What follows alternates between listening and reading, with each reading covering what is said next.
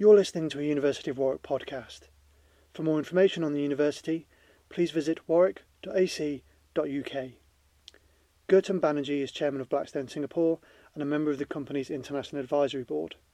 Previously, Mr. Banerjee served as executive chairman of PricewaterhouseCoopers in Singapore. Banerjee received an Honorary Doctor of Law from the University of Warwick in July 2014. I spent some time with him after the graduation to get his thoughts. Mr. Banerjee, welcome. Firstly, what are you currently working on? Well, my day job is with Blackstone. I've recently joined the company after over 30 years with PricewaterhouseCoopers. But I'm also involved in a whole host of other things. I sit on a few boards as independent director and also a number of NGOs ranging from educational trusts to the Economic Development Board to a university that's been set up in Singapore, a joint venture between NUS and Yale. So it's quite a mixture of things, a portfolio of things which gives me a nice balance between the business world and I think the community.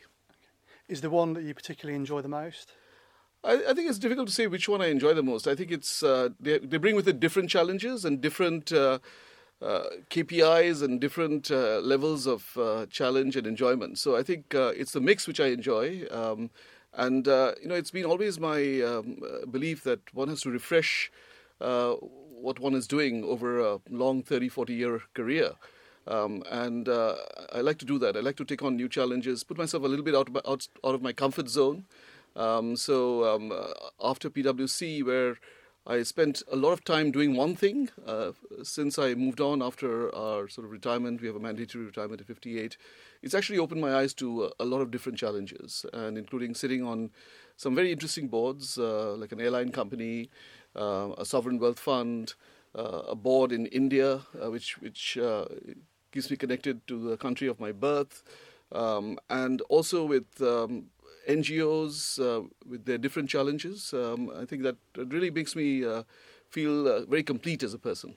Thank you. So what makes you happy?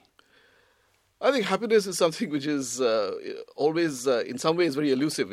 Someone said, you're happy for a very short period of time because, with so many different things in one's family, in the world, so much suffering, so many challenges, it's very difficult to be happy for a long time. But I find that, when I set myself a target and I achieve it, whatever it is, whether it is in the family sphere or whether it's in the business world or whether it's in the community, I think achieving something which you set yourself out to achieve does give you happiness.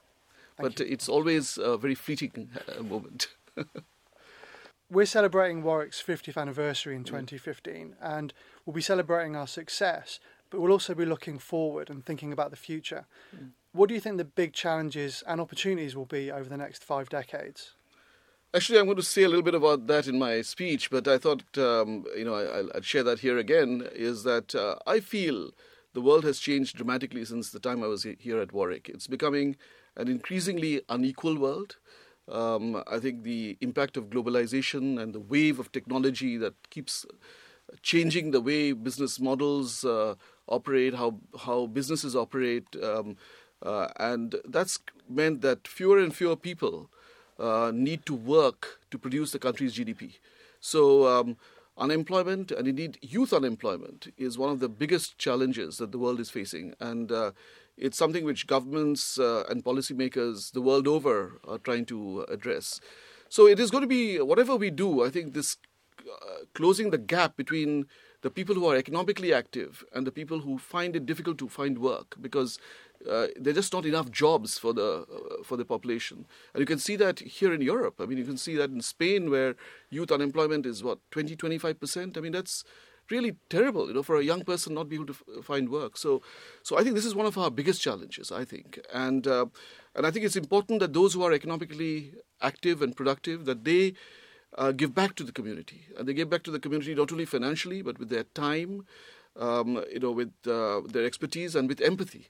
And that's really, I think, what all of us, who are lucky enough to be able to work and, get fulfillment from work have to do to make sure that the rest of the community are given a chance as well. Thank you.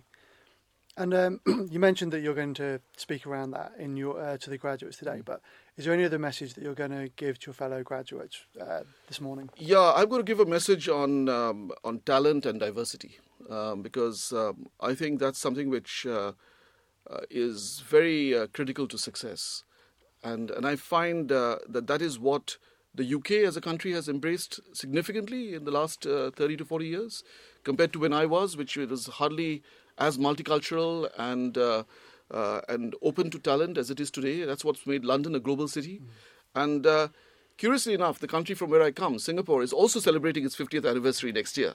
And the reason I came here as a young man, or young lad, 18 years old, and spent 3 years at Warwick, and then I decided, and then I worked for 3-4 years in the city of London to become a chartered accountant. And then I went back to Singapore because I had a connection with Singapore, having studied there for a couple of years before coming to Warwick.